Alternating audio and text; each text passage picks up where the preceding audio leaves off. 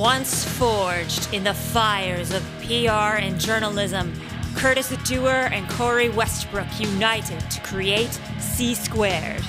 Now, on our podcast, we interview musicians and other industry professionals to give you an inside look on how to take your music to the next level.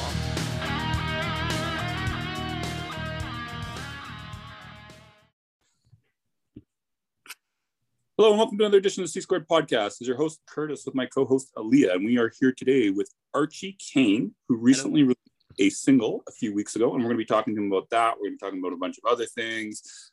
Basically, we are going to be digging up the dirt and putting him under the microscope, the radar, that type of thing. Just kidding, Archie. So first of all, Archie, thank you for being on. We really, really appreciate it. And thank you for having me. You're very welcome. So first question is over to Aaliyah. So Archie, can you give us a brief nutshell version, just introducing who you are and what you do in the realms of metal? So it all kind of happened because there's only one thing I could be said to be remotely good at, which is singing, pretty much. And not in like a tooting my own horn kind of way, but I have very little other discernible kind of productive skill. So that's pretty much where that came from. And there wasn't really a time in my life when I wasn't singing. I started very young in kind of singing lessons and school choirs and so on. And it just worked for me in a way that nothing else was. So fast forward to now, and I somehow have an album coming out with two of my favourite singers ever, Damien Wilson and Diana Vergiersbergen. And yeah, it's all just kind of happened. So cool. Is this your first time like doing music? It's my first release, yeah. Wow. Curtis, you want to take the next? I do, but I have a quick question. Well, no, we'll get into it later. Never mind. So let's find out first. How did you get into metal? Nightwish. I tell you, it was back in the MySpace days, you know, and obviously everyone could have like videos or music videos, whatever, on their page. And I scrolled past one, and it had "While Your Lips Are Still Red," the one which Marco is the lead in, and I just thought, this is really cool. I'm going to look them up. By which, of course, back in those days, it was going down to the local HMV and HMV, and trying to find a Nightwish CD, and it was their Highest Hopes, I think, best of album. So from the Taya era, and I was just hooked, and so just started to explore more of this kind of type of music, because I was initially listening to the Taya era, but they were in the Annette era kind of at that point as well. So I had these two different versions of this band, and I think it fit really well because I was already really into like musical theatre and classical singing, and the kind of emotiveness and vocal stylings of both of those things fit really well with like symphonic metal and power metal. So it was almost a natural progression in a way. Cool. So how did you so maybe, how do I phrase this? Sorry. I've had a long morning, like Aaliyah had said, so bear with me here. So Nightwish, but how did you also get into the other symphonic metal band, which I assume you're also into? Because I mean, everybody starts with Nightwish, it seems like. So kind of like, how did you kind of evolve beyond Nightwish? It's pretty much a case of just coming across things. Like I find it really hard to, like, films or books or music, to fully engage with something that's completely new to me. I've got the attention span of a gnat, so it's pretty much a case of if something kind of passes my ears on a screen or whatever, and I like it already enough to then be invested in what that track is. And then, so I think the next one for me was, the next big thing that got me was, oh God, what's it called? I'm completely blanking on the band's name, which is insane because they're massive. They had Roy Khan and now have Tommy Karavik. Camelot. Thank you. I've had a long day. I took a nap earlier and I still haven't probably woken up since. So yeah, and it was that performance of The Haunting with Roy and Simone from Epica, and I just thought, you know, this is my shit. Like, this is really cool. Oh, that song is so iconic. Isn't it, right? And so yeah, it's just kind of gradually widening experiences each time of the kind of circles that these bands move in, pretty much. And yeah. Cool. Okay, I got something, but it's for later, so I'll let Aaliyah do the next one. Okay. Can you delve a little bit deeper in your history as a musician, or just singing, like how you got into it and your development as a musician? Yeah, so I was like a theatre school kid, not like a big kind of professional training school, just a kind of Saturday mornings when you're a child. You go off 1 hour singing, 1 hour dancing, 1 hour acting. And I was really fortunate in that my first ever singing teacher back when I was about 6 was a retired opera singer. So I had really good habits kind of beaten into me almost at a very young age vocally. And it wasn't something I paid much attention to at the time, but looking back, I can see that it was definitely I mean, not necessarily a skill, but I was predisposed to do it well. And ironically, the first time that I realised I was doing it well and really liked doing it well, it was actually we did High School Musical with this stage school, and I was Troy Bolton, so I got to sing the lead, which seems hilariously unlikely looking back now. But I noticed that I was having a lot of vibrato, a lot of a really rich kind of belty sound. That I hadn't been kind of consciously aiming for, because I didn't really have words for those concepts, but the kind of general habits that I'd had instilled in me just from whenever I'd started singing lessons were kind of naturally resolving, and I guess combining with the fact that there was luck of birth in terms of what the inside of my throat was shaped like. So it all just kind of came from that. And then I dropped out of school before doing the A levels we would have here, and I actually went and did a diploma at a music college. Started a degree, but dropped out of that, and now I'm actually back at uni again, music school. But of course, I'm 30, so I feel rather like Gandalf among the hobbits. But it's really cool to continually go back to like vocal training and education, and continually revisit things that I've done before, because there's always either a new aspect that you haven't fully appreciated before, or also I believe you have a different voice every day almost, because it's such a physiological thing that it's so inbound with your kind of emotional state, your physical activity, etc. So I am a different singer than I was yesterday, than I was 10 years ago when I first did a diploma, than I was however many years ago when I first had singing lessons. So it's something you never stop learning about, I think, which is, when it's the one thing you're good at, is really cool for me. Yeah, for sure. I think there's never a time where you know everything. The more you know, the more you realize how much there is to learn. I always fumble over that saying. Yeah, the more I know, the less I know about it, definitely. Right. The more I learn, there's things I don't know anything about. So I want to I know your next question talks about the story of the album, Aaliyah, but I kind of want to ask about the story of this single, if that's okay, because sure. Can you kind of tell us about the single a little bit, because that's what's out right now? So I'm just curious about that first before we talk about the album. Yeah, sure. So obviously it falls within the kind of album as a whole, but if which is all very much kind of story based, but the point at which the single happens is just after a big kind of, basically the character dies. So, and then he finds himself somewhere completely elsewhere,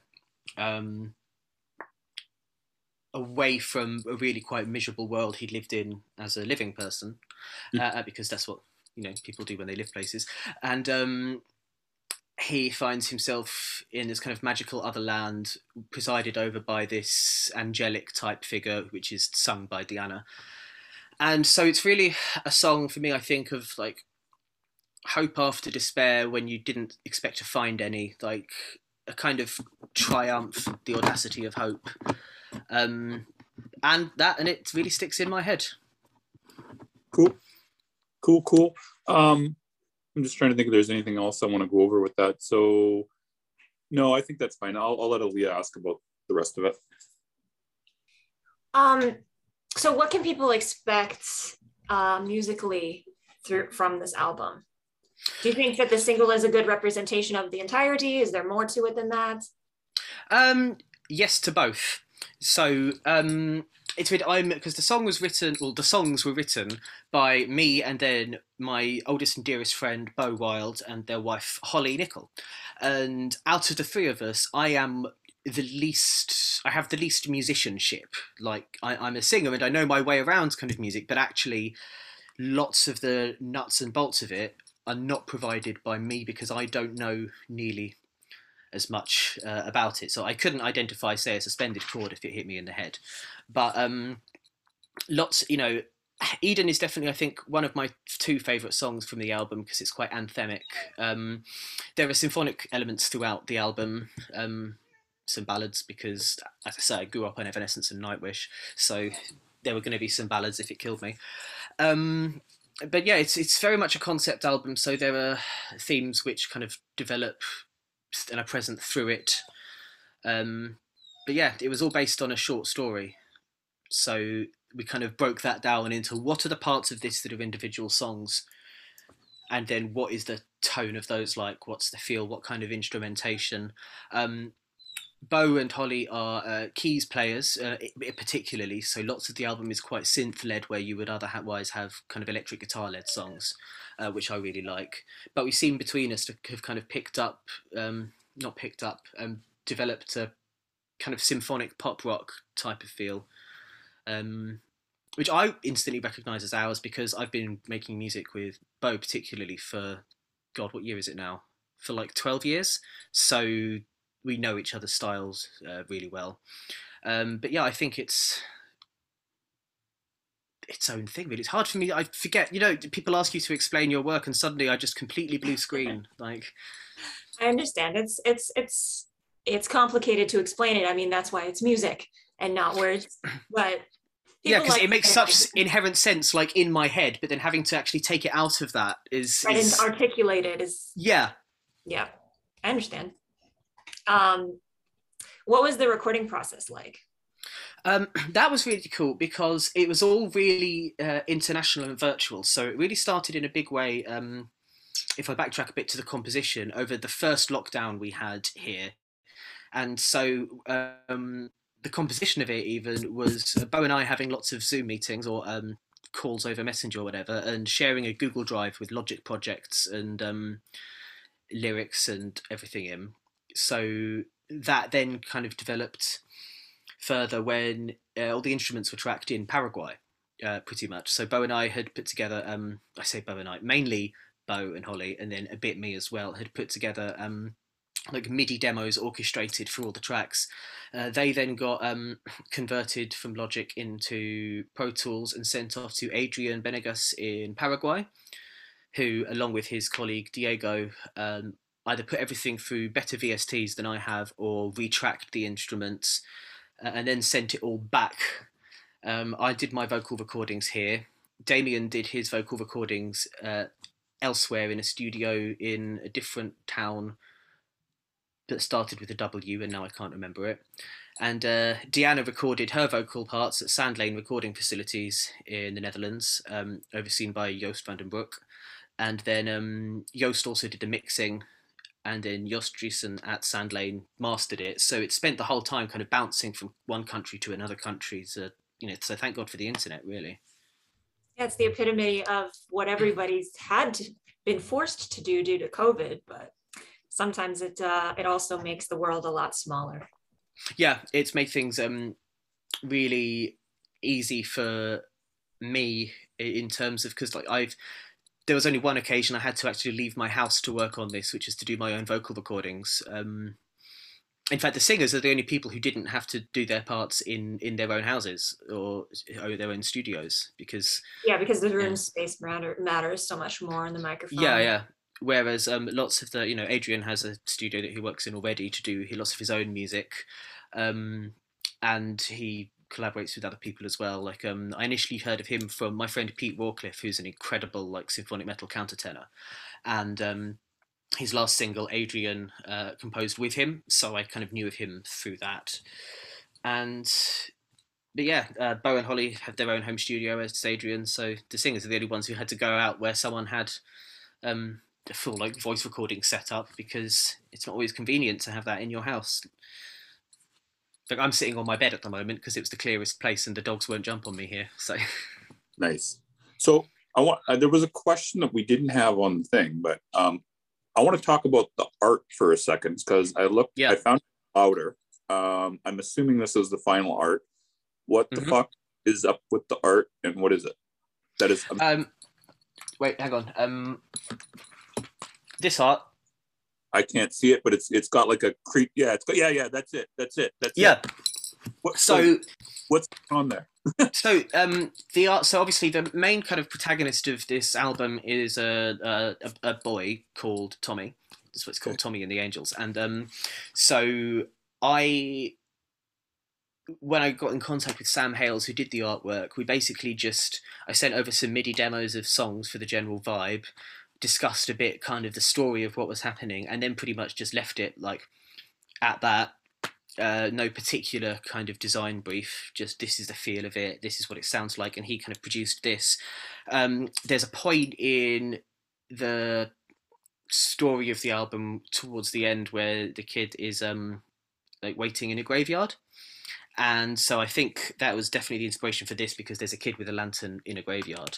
And then the big scary thing, I always think of it as a Dementor, like in Harry Potter. But it could be, it could be lots of things. It could be I don't want to give too much away of the story of the album, but like there's things in it that to the character are scary that it could represent, and there's also things which actually are kind of nice happily ever after type things, but when first encountered look scary. And so I think it's just, if I had to look at it and make just one instant thing, it's, he's alone in his circle of light that he's got for the candle, and everything outside it is dark and terrifying, because he's a small boy and the world is uncertain. Like, fuck, I'm 30, and that sounds like most of my interactions with the real world anyway. So, 12-year-old Tommy, yeah. So you wrote the lyrics, correct? Bo and I wrote the lyrics together. Some songs the lyrics were just me. Some songs the lyrics were just Bo. The general big picture is that it was all of us kind of together with varying levels depending on the track. That's what I was going to ask you about, was just the big picture, like in terms of the concept. Like that was your idea on the concept, or was it concept? Yeah, concept was me, and it's quite stereotypical, but it came to me in a dream. Specifically, the melody of the epilogue came to me in a dream, and I was walking around for ages humming it, and the rest of the album grew backwards from that. Well, I wrote a short story, because there were things like happening with that tune that I dreamed. And so I wrote a short story to try and account for kind of all of this. And then I thought maybe I should make something more musical out of this. So that's when I sent it over to Bo and said, would you consider getting involved in this with me? Laid it all out, and then ta-da! Fair. So... Okay, I'm not a songwriter or anything like that. I'm not a musician or anything like that. So forgive me if this is a stupid question. I'm just prefacing this right now. So what kind of comes first, the music or the story in a concept album? Because I honestly don't know. I guess it's a concept. So you come up with what do you do? I can't speak for concept albums as a whole. For this one, for mine, it was... in practical kind of linear time concerns, the concept came first because it existed before the music did. If I were to approach it kind of straight off the bat without a kind of narrative idea in mind, then I don't know. I've always been, in my own taste, I've always been a slightly more melody than lyrics inclined person, like as a listener of music. So maybe that would be, But I don't really know because that's not how this has happened. And actually, after this, there's an EP coming out which is both covers and originals, and then after that, there is another concept album which is already in production, and that too started with a narrative basis to it, which then sent over to Bo and said, "Let me know what you think about the kind of song divisions of this would be, and then we'll work on that." So, yeah, Okay. but it's ironic really because I never liked short stories.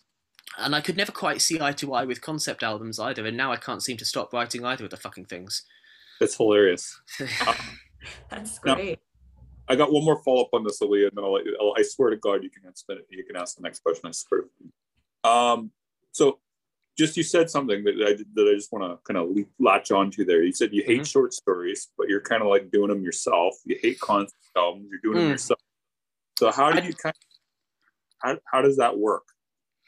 So I mean I wouldn't go so far as to say I've hated them, but they've never been quite for me. I had no issue with concept albums existed, but I was never particularly drawn to it. And then short stories, I've never particularly liked because, I love reading and I like something that I can be drawn into. And for me, a short story its shortness was what made it not really for me. Fair. But yeah.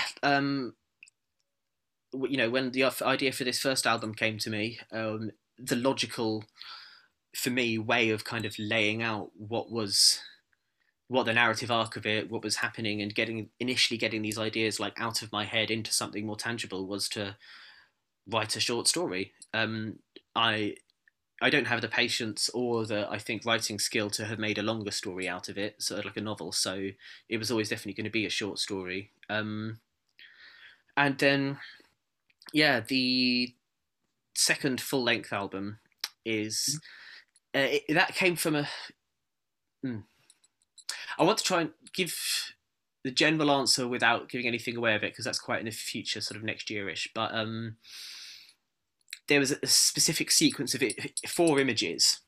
Yep. That were almost like kind of a mise en scène in each one that seemed to indicate and again, this is something that came from a dream, which is so crappy and stereotypical, but genuinely. So I've kind of actually sketched these out and described them and then said to a writer friend of mine, you'd oblige me very much if you would make a short story out of this.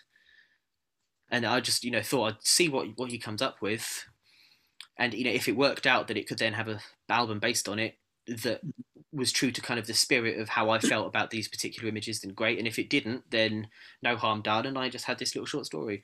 But yeah, that seems to have worked out well. So that's now with, again, with Bo and Holly, and we're already planning out the songs and the orchestration for that as well. Interesting. Okay, over to you, Aaliyah. Well, what an exciting time. You're just coming onto the scene and kicking ass and taking names, man. I'm excited to hear whatever's next.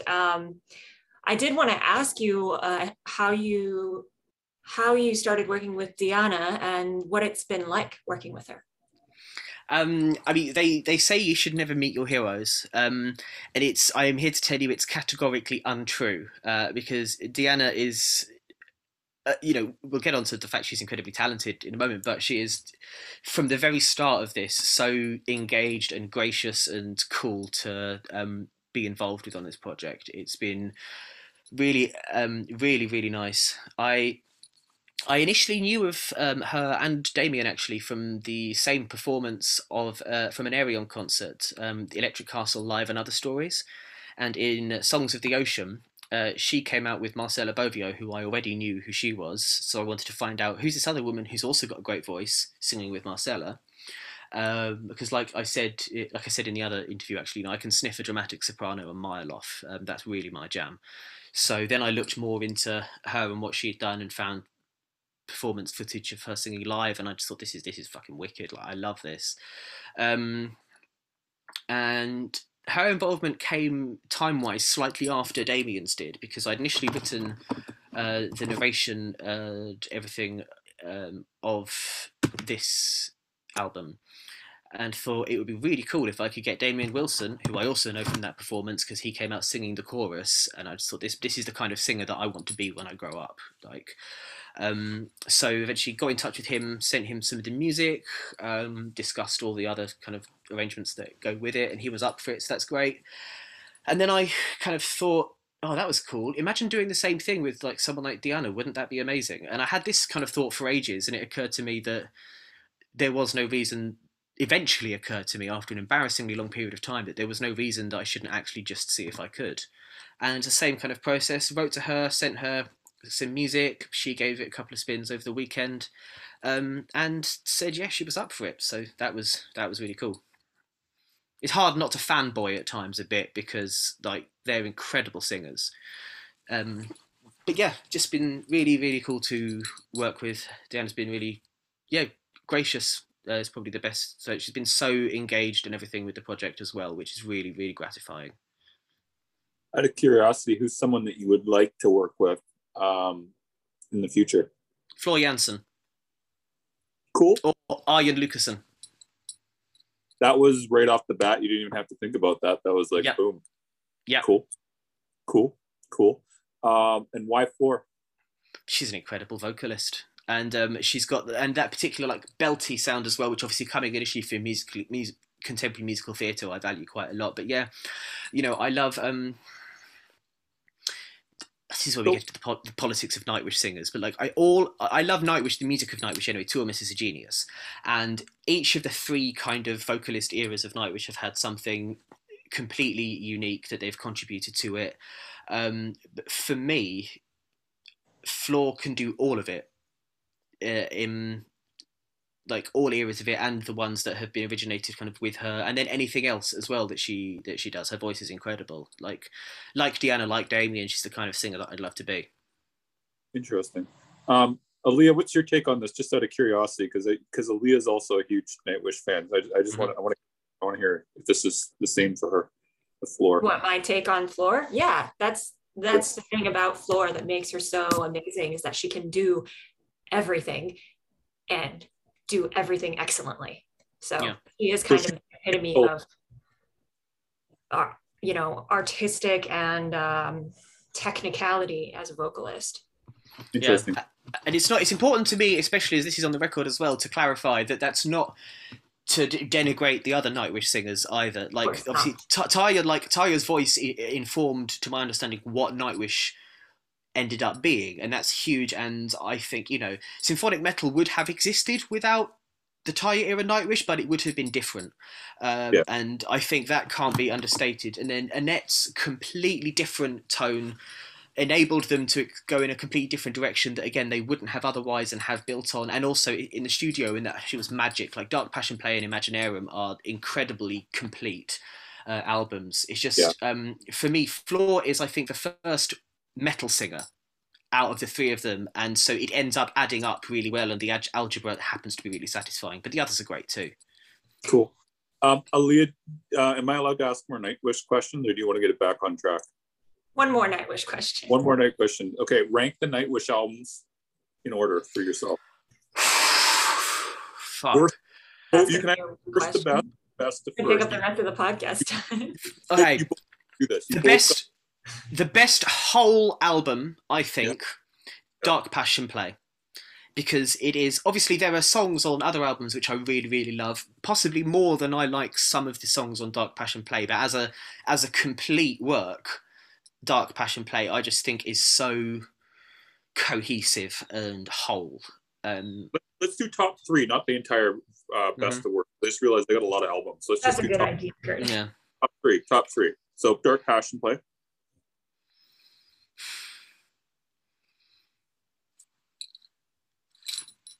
Nail biter. Dark Passion Play, Imaginarium, and then it's a toss-up between, and this is cheating, between their best of album. What? Or No, you didn't specify. You can't do best. You can't do best. That's the rules. I'm sorry. And then either Once or Human Nature, or as I like to think of it with that font, Havman Natavra. Because some of the songs on Once are and will always be iconic and defined what the band would be, to an extent what the genre would be. And then Human Nature, I'm not primarily a composer, but it is, I think, a lot of it is a masterwork of composition. But also, The Greatest Show on Earth is just an incredible track. And yeah, cool. I have, I have, you know, you know, when they do that live, and they have the "We Were Here" that comes on the back of the screen, the back of the stage. I have, excuse the nipples, I have that tattooed on my chest. That's hilarious. I love that. So yeah. So Aaliyah, what's your top 3 just before, and then you can get us back on track here. Oh God. I have to say Once is my favorite, followed closely by Dark Passion Play. For my third, gosh.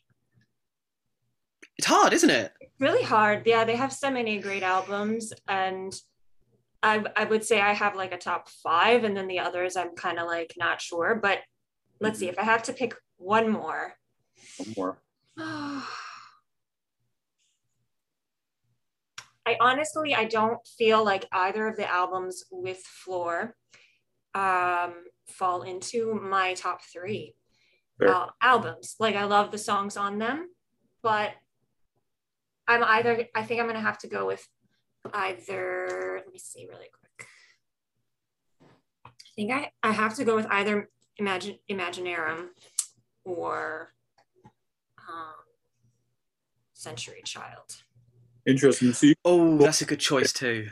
You guys both picked so good in your top 3, which I think is kind of interesting because everybody always goes off about how she's not the best Nightwish person, but the 2 Nightwish fans that I know right now are both picking her albums as being in the top 3. That's interesting. Yeah, you got a rough rap from lots of, like, fans are brutal on female vocalists anyway. Yep.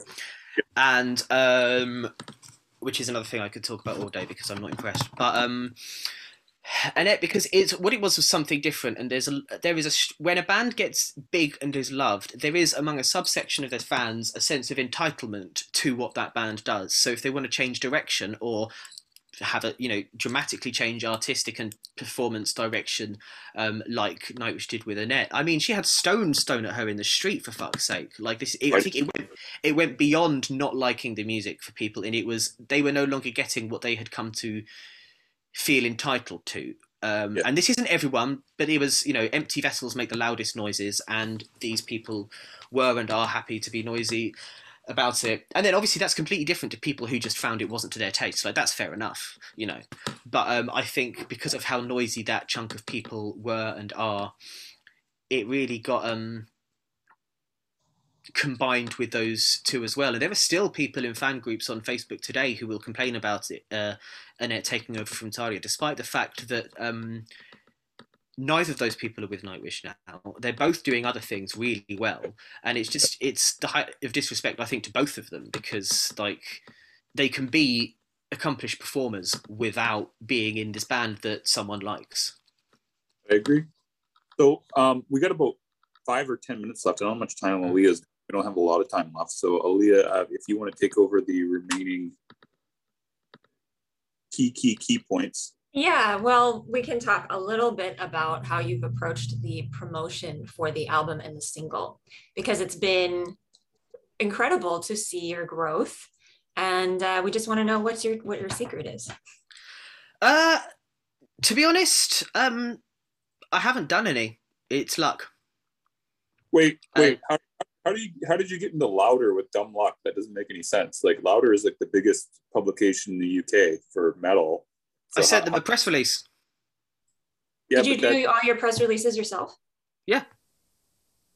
So wow. I sent the press release, like, I mean, it was a fairly comprehensive press release. Like, if I say so myself, like, it had links to Google Drives with pictures, tracks in, full and short bios, put some handy quotes in the press release in case people want to use that. Don't want to like get in touch with you to ask you for one like particular that they want, and just I want to make, if you want something out of anyone in this industry, especially if you're not sending it to them, something to them with a fee, you have to make what you're asking of them as easy as possible. So I just spent a couple of days working on a shit hot press release, basically.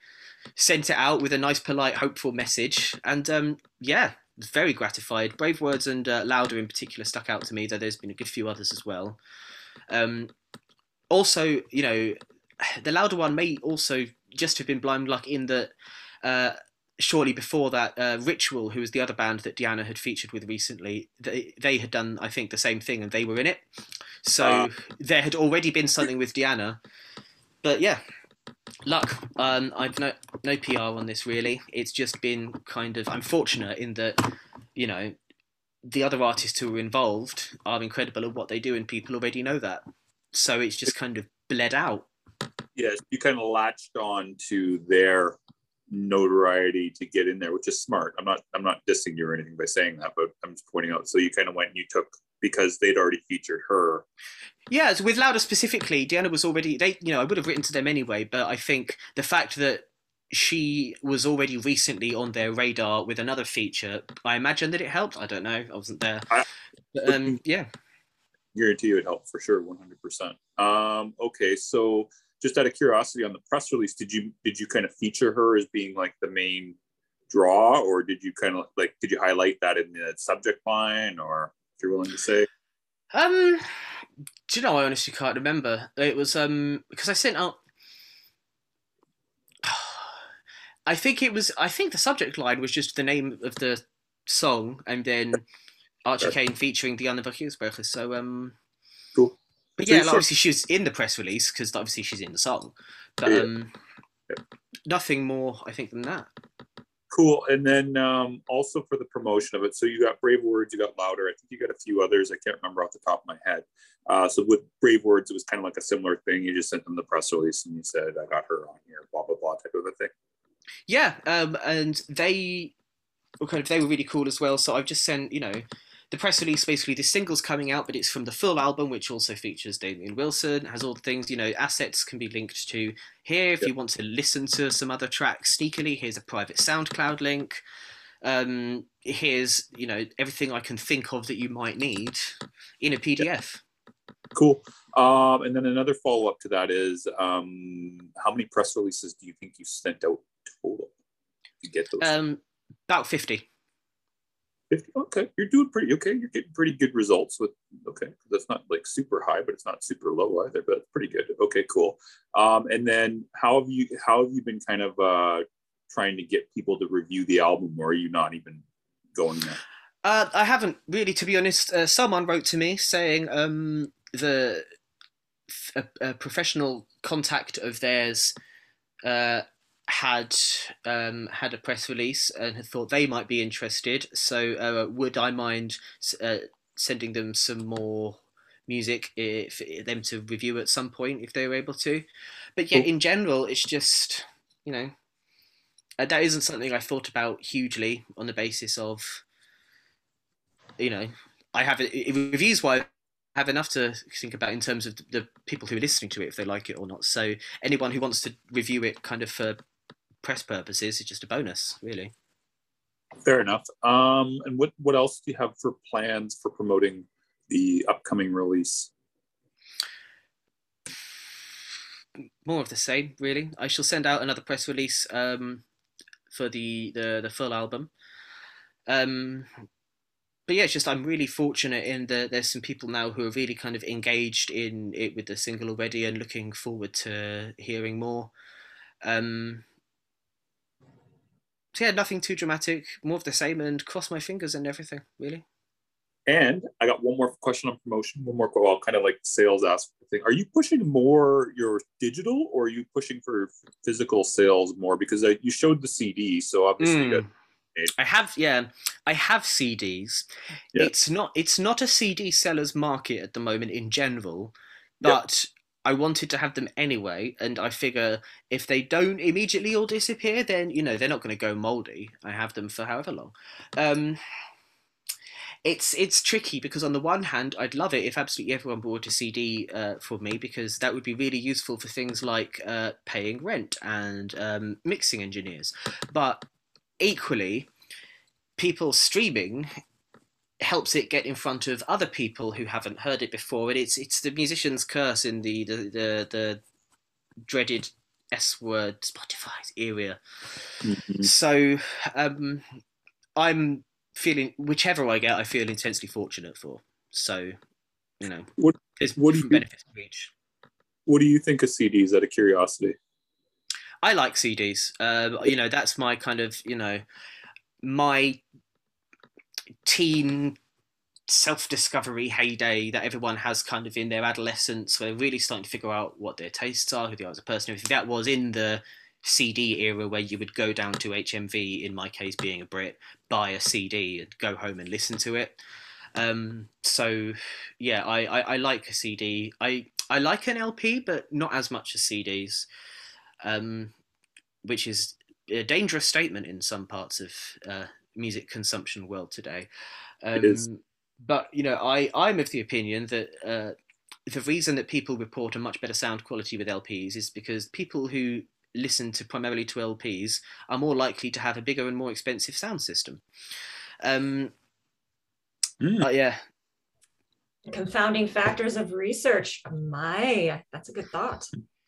Mm-hmm. So, don't get me, if there was enough market for it, I'd love to do an LP run for this as well. But at the moment, I am only certain of 2 people who would want to buy one, and that is not cost effective. Nay, sir. I think that's all I got on the promotion and sales end of Leah. Do we have anything else we want to go over with them? If you could maybe think of 3 things you've learned from, again, the promo or the production side of this that you would give out as advice. Top 3 things you learned that could translate as tips for other musicians. What would they do? Oh God, see, almost everything, because this is the first time I've done anything like this. So almost everything has been me learning the least efficient way to do anything. To be honest, I think the biggest and best piece of advice I would give is actually something I've learned from my childhood drama teacher at theatre school, Leslie Ann Albiston, who's in fact mentioned in the album, the liner notes, because it's such an important lesson for me. Is, you know, being afraid to do something isn't an excuse to you to not do it. Like, I could have done this 10, 15 years ago, but I was too involved with what if it didn't work out, what if I'm not good enough at it, and obviously things, you know, now is when it is happening, so I'm not beating myself up about it not being now, because this is how things are working out, and who knows what it might have been like if it wasn't. But don't get in your own way too much. The worst that will happen is something that doesn't quite work out, and then you end up doing something else instead, or going in a different direction, or just something that is you have something that's a bit of a mistake, and then you learn from that all the ways to not do things. But yeah, don't get in your own way, because that's what I've been doing for the last decade at least, and I'm only just starting to do things that I would want to do now. Cool. We got anything else, Leah? All right, well, please shout out your music. Where can people follow you? Where can people listen to your music? Oh, everywhere. Everywhere you would listen to music, I think, you know, Spotify, Apple Music, Amazon Music, or shortly there will be available for sale CDs, which would make me very happy, because so far the only person who hasn't made money out of this album being produced is me. So that's how it goes. Yeah, which is fine, but I like buying food and paying rent, so buy my CDs and my merch when it is available. All right, everyone, Archie Kane. Look up the single Eden. The album Tommy and the Angels is coming out soon. April the 22nd. Thank you. And make sure to check out his music. And until next time, make like a bull and throw those horns up.